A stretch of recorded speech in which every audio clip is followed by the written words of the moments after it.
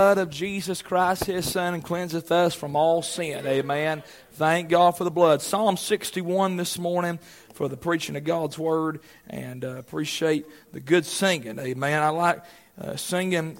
I asked them to sing something. They said, well, we don't have anything on my heart. I said, well, you can't never go wrong singing about the blood and singing about the cross and singing about Calvary. Amen. It's always a good song. In fact, that's what that song in heaven's about in Revelation 5.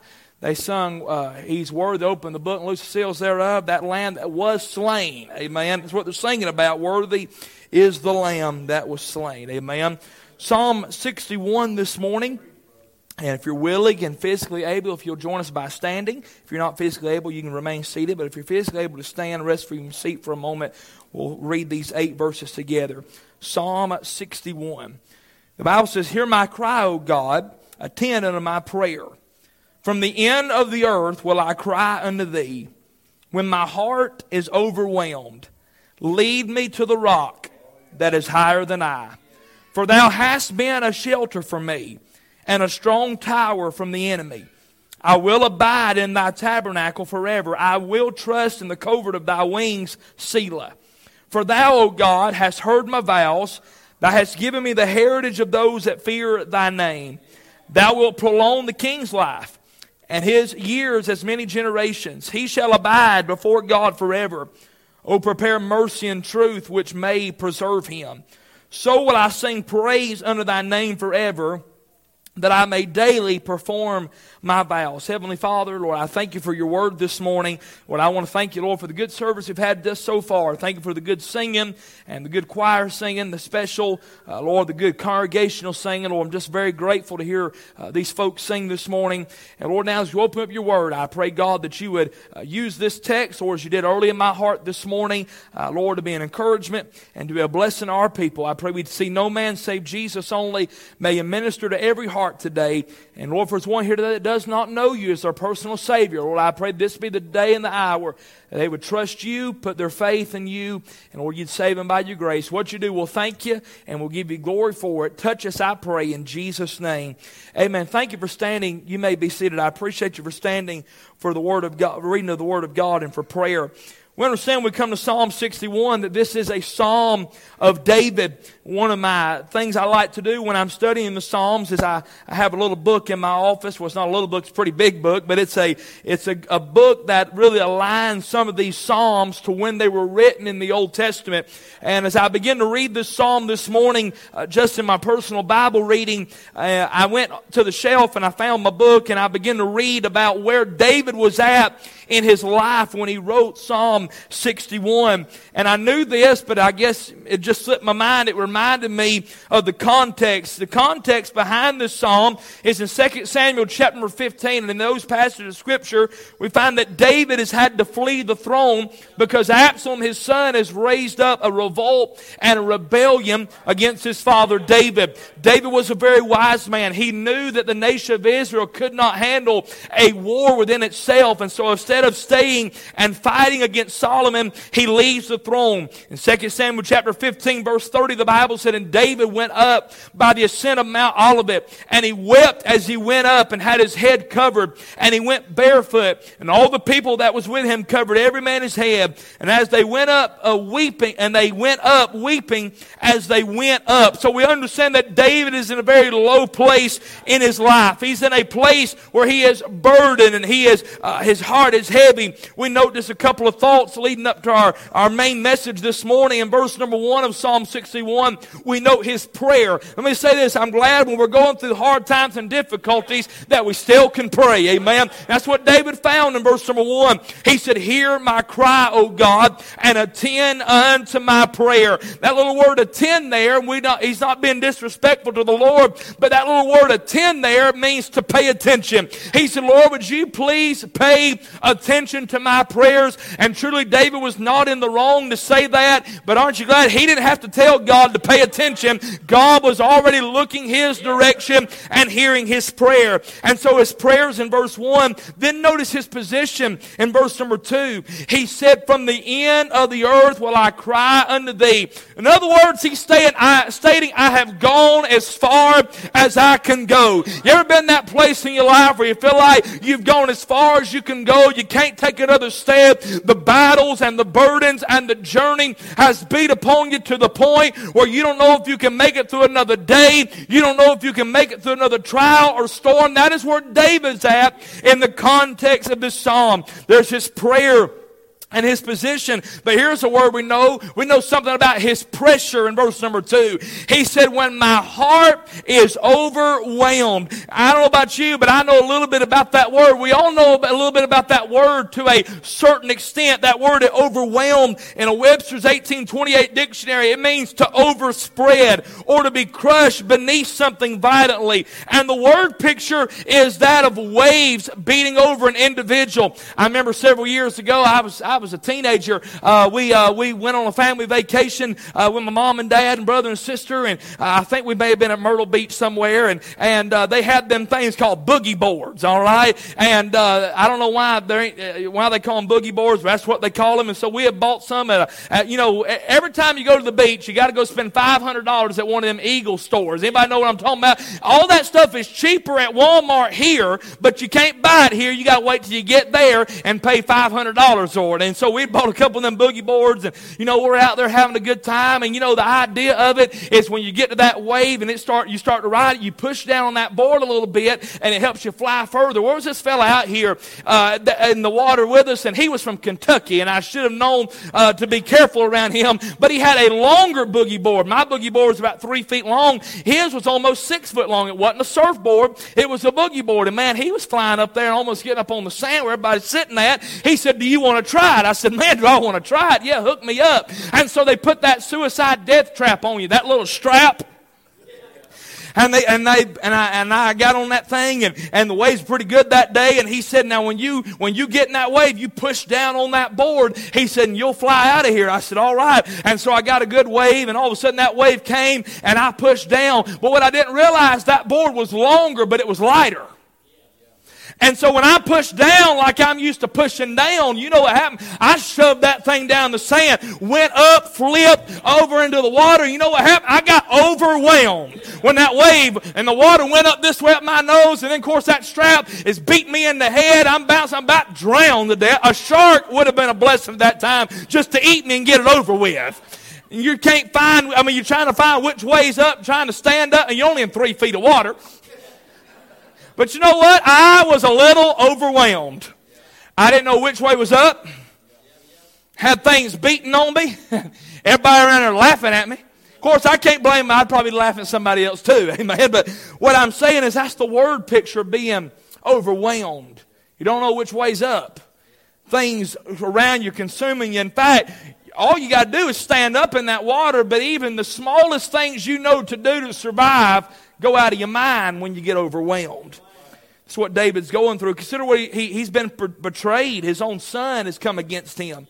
He is burdened. The nation of Israel is divided because of the actions of Absalom. He is bewildered. He don't even know what to do. He leaves the throne. And I'm going to tell you what really David's part was. He was broken. We've all been in places like that in our life in one way or the other. But we notice plea in verse number 2. He said, when I'm overwhelmed, watch what he says, lead me to the rock that is higher than I. You know what that rock is? That mountain. Of course, we know that rock is a type and picture of the Lord Jesus Christ. David said in Psalm 18, the Lord is my rock, my fortress, my deliverer. We understand that. But that rock is a place of victory. That rock is a place of elevation. He said, I'm being overwhelmed. God, would you get me to a higher plane than where I'm at now? For the next few moments this morning, I want to walk through verses 3 through 8. And I want to preach on this thought, how to overcome when you're overwhelmed. I'm going to tell you, if you've never been overwhelmed, number one, I think you're lying. But if you say, preacher, I've never been overwhelmed, well, buckle up. Because there's going to come a time in your life when life is going to hit you, and it's going to hit you hard. You may wake up one morning, you got life by the tail, but you could, before you get your head laid back down in your pillow, life could have you by the throat. You better know what you're going to do when overwhelming and circumstances come in your life. Notice what David did. First of all, I note his past experience in verse number 3. Watch the wording of the text. For thou hast So that word has, he's referring back to things that's happened in days gone by. He said, thou hast been a shelter for me and a strong tower from the enemy. You know what David did? David had a past record of God's faithfulness that he could go back to and draw from when he got overwhelmed. I want to encourage you, child of God, when life hits you and you're overwhelmed by problems and circumstances and difficulties, you go back to the last time when God helped you. You go back to the last time you were in a storm and you didn't think you was going to make it through, but here you are this morning. You made it. It didn't kill you. You didn't destroy you, but you're in church this morning with a Bible in your hand, your family on the pew, God in your heart, joy in your soul. You can make it. I note two things that he emphasizes in verse number 3. First of all, he emphasizes that shelter from trouble.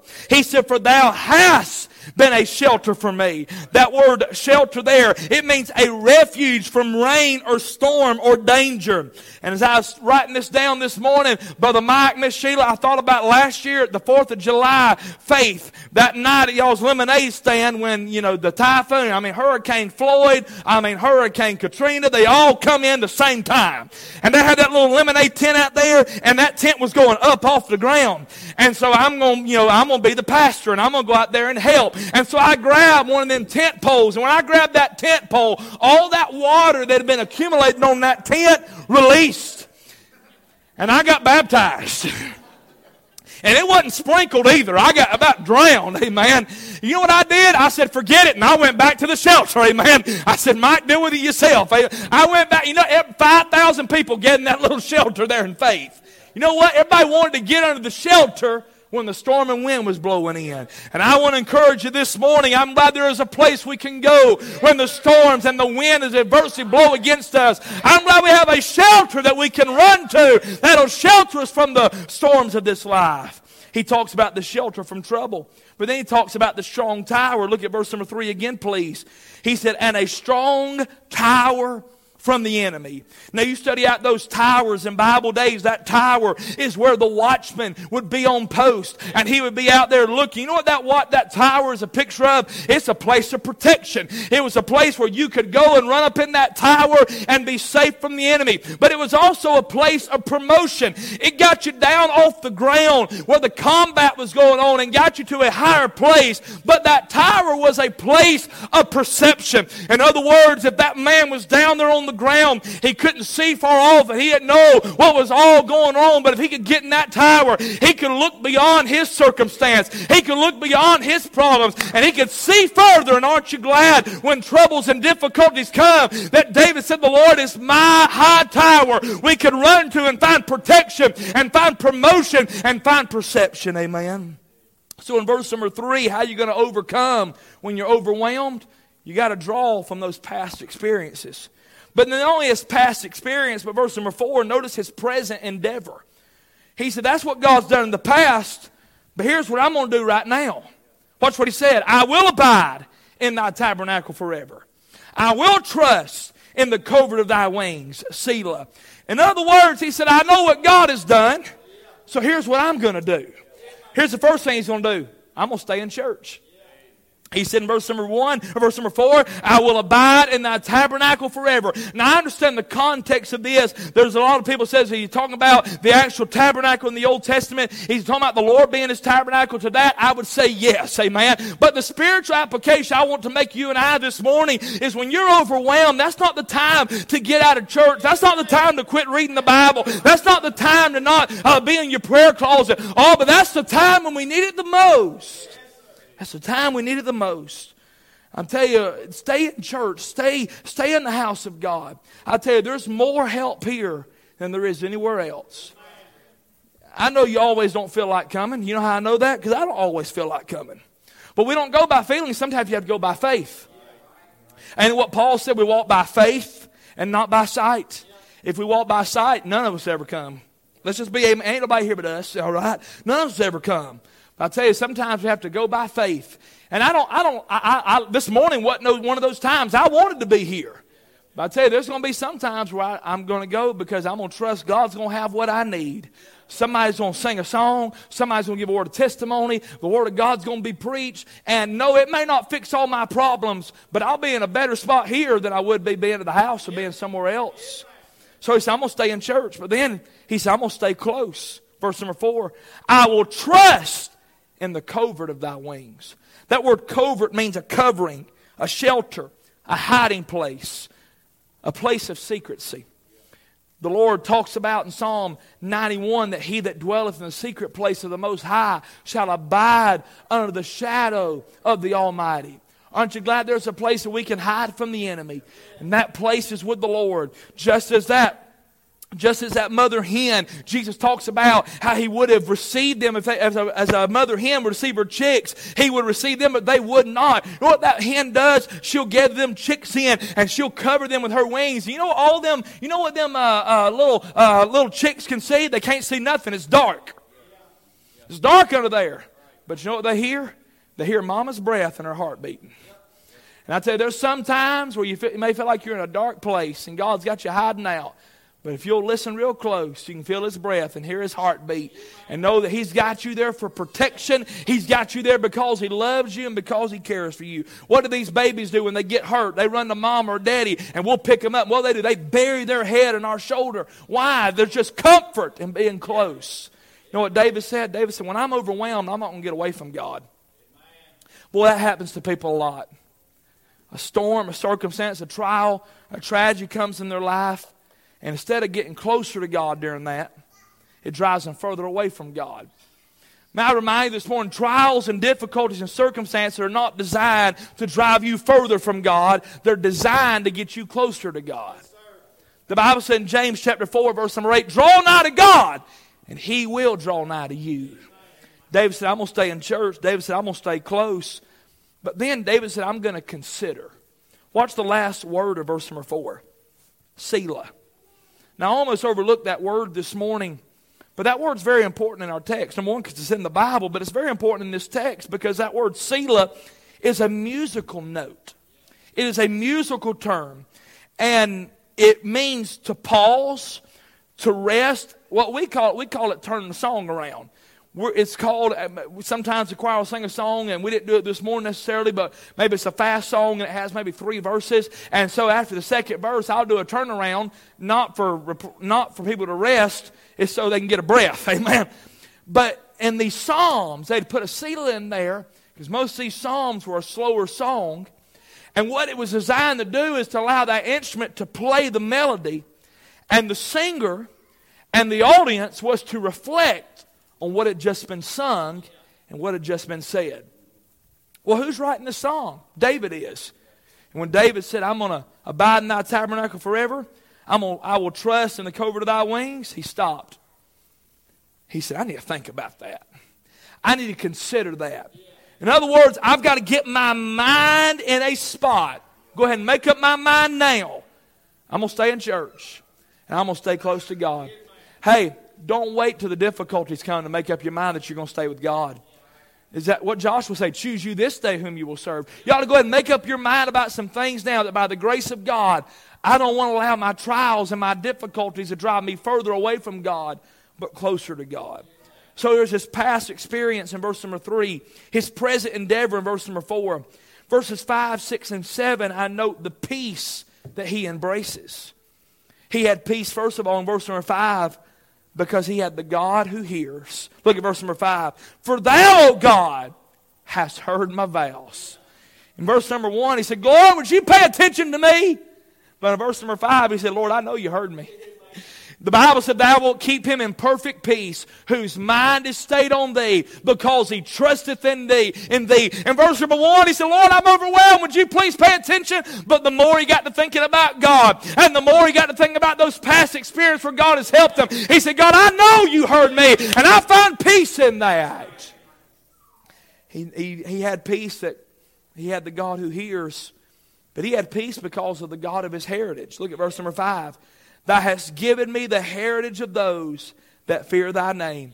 In other words, David said, I'm not the first one that's gone through some difficulty. There's been a heritage in my family, not just in my family, but in the heritage of God's people, where God's people have been through storms, God's people's been through difficulties, and Lord, you didn't love them any more than what you love me. You're not a respecter of persons, and God, you took care of them, and God, I'm going to trust you're going to take care of me.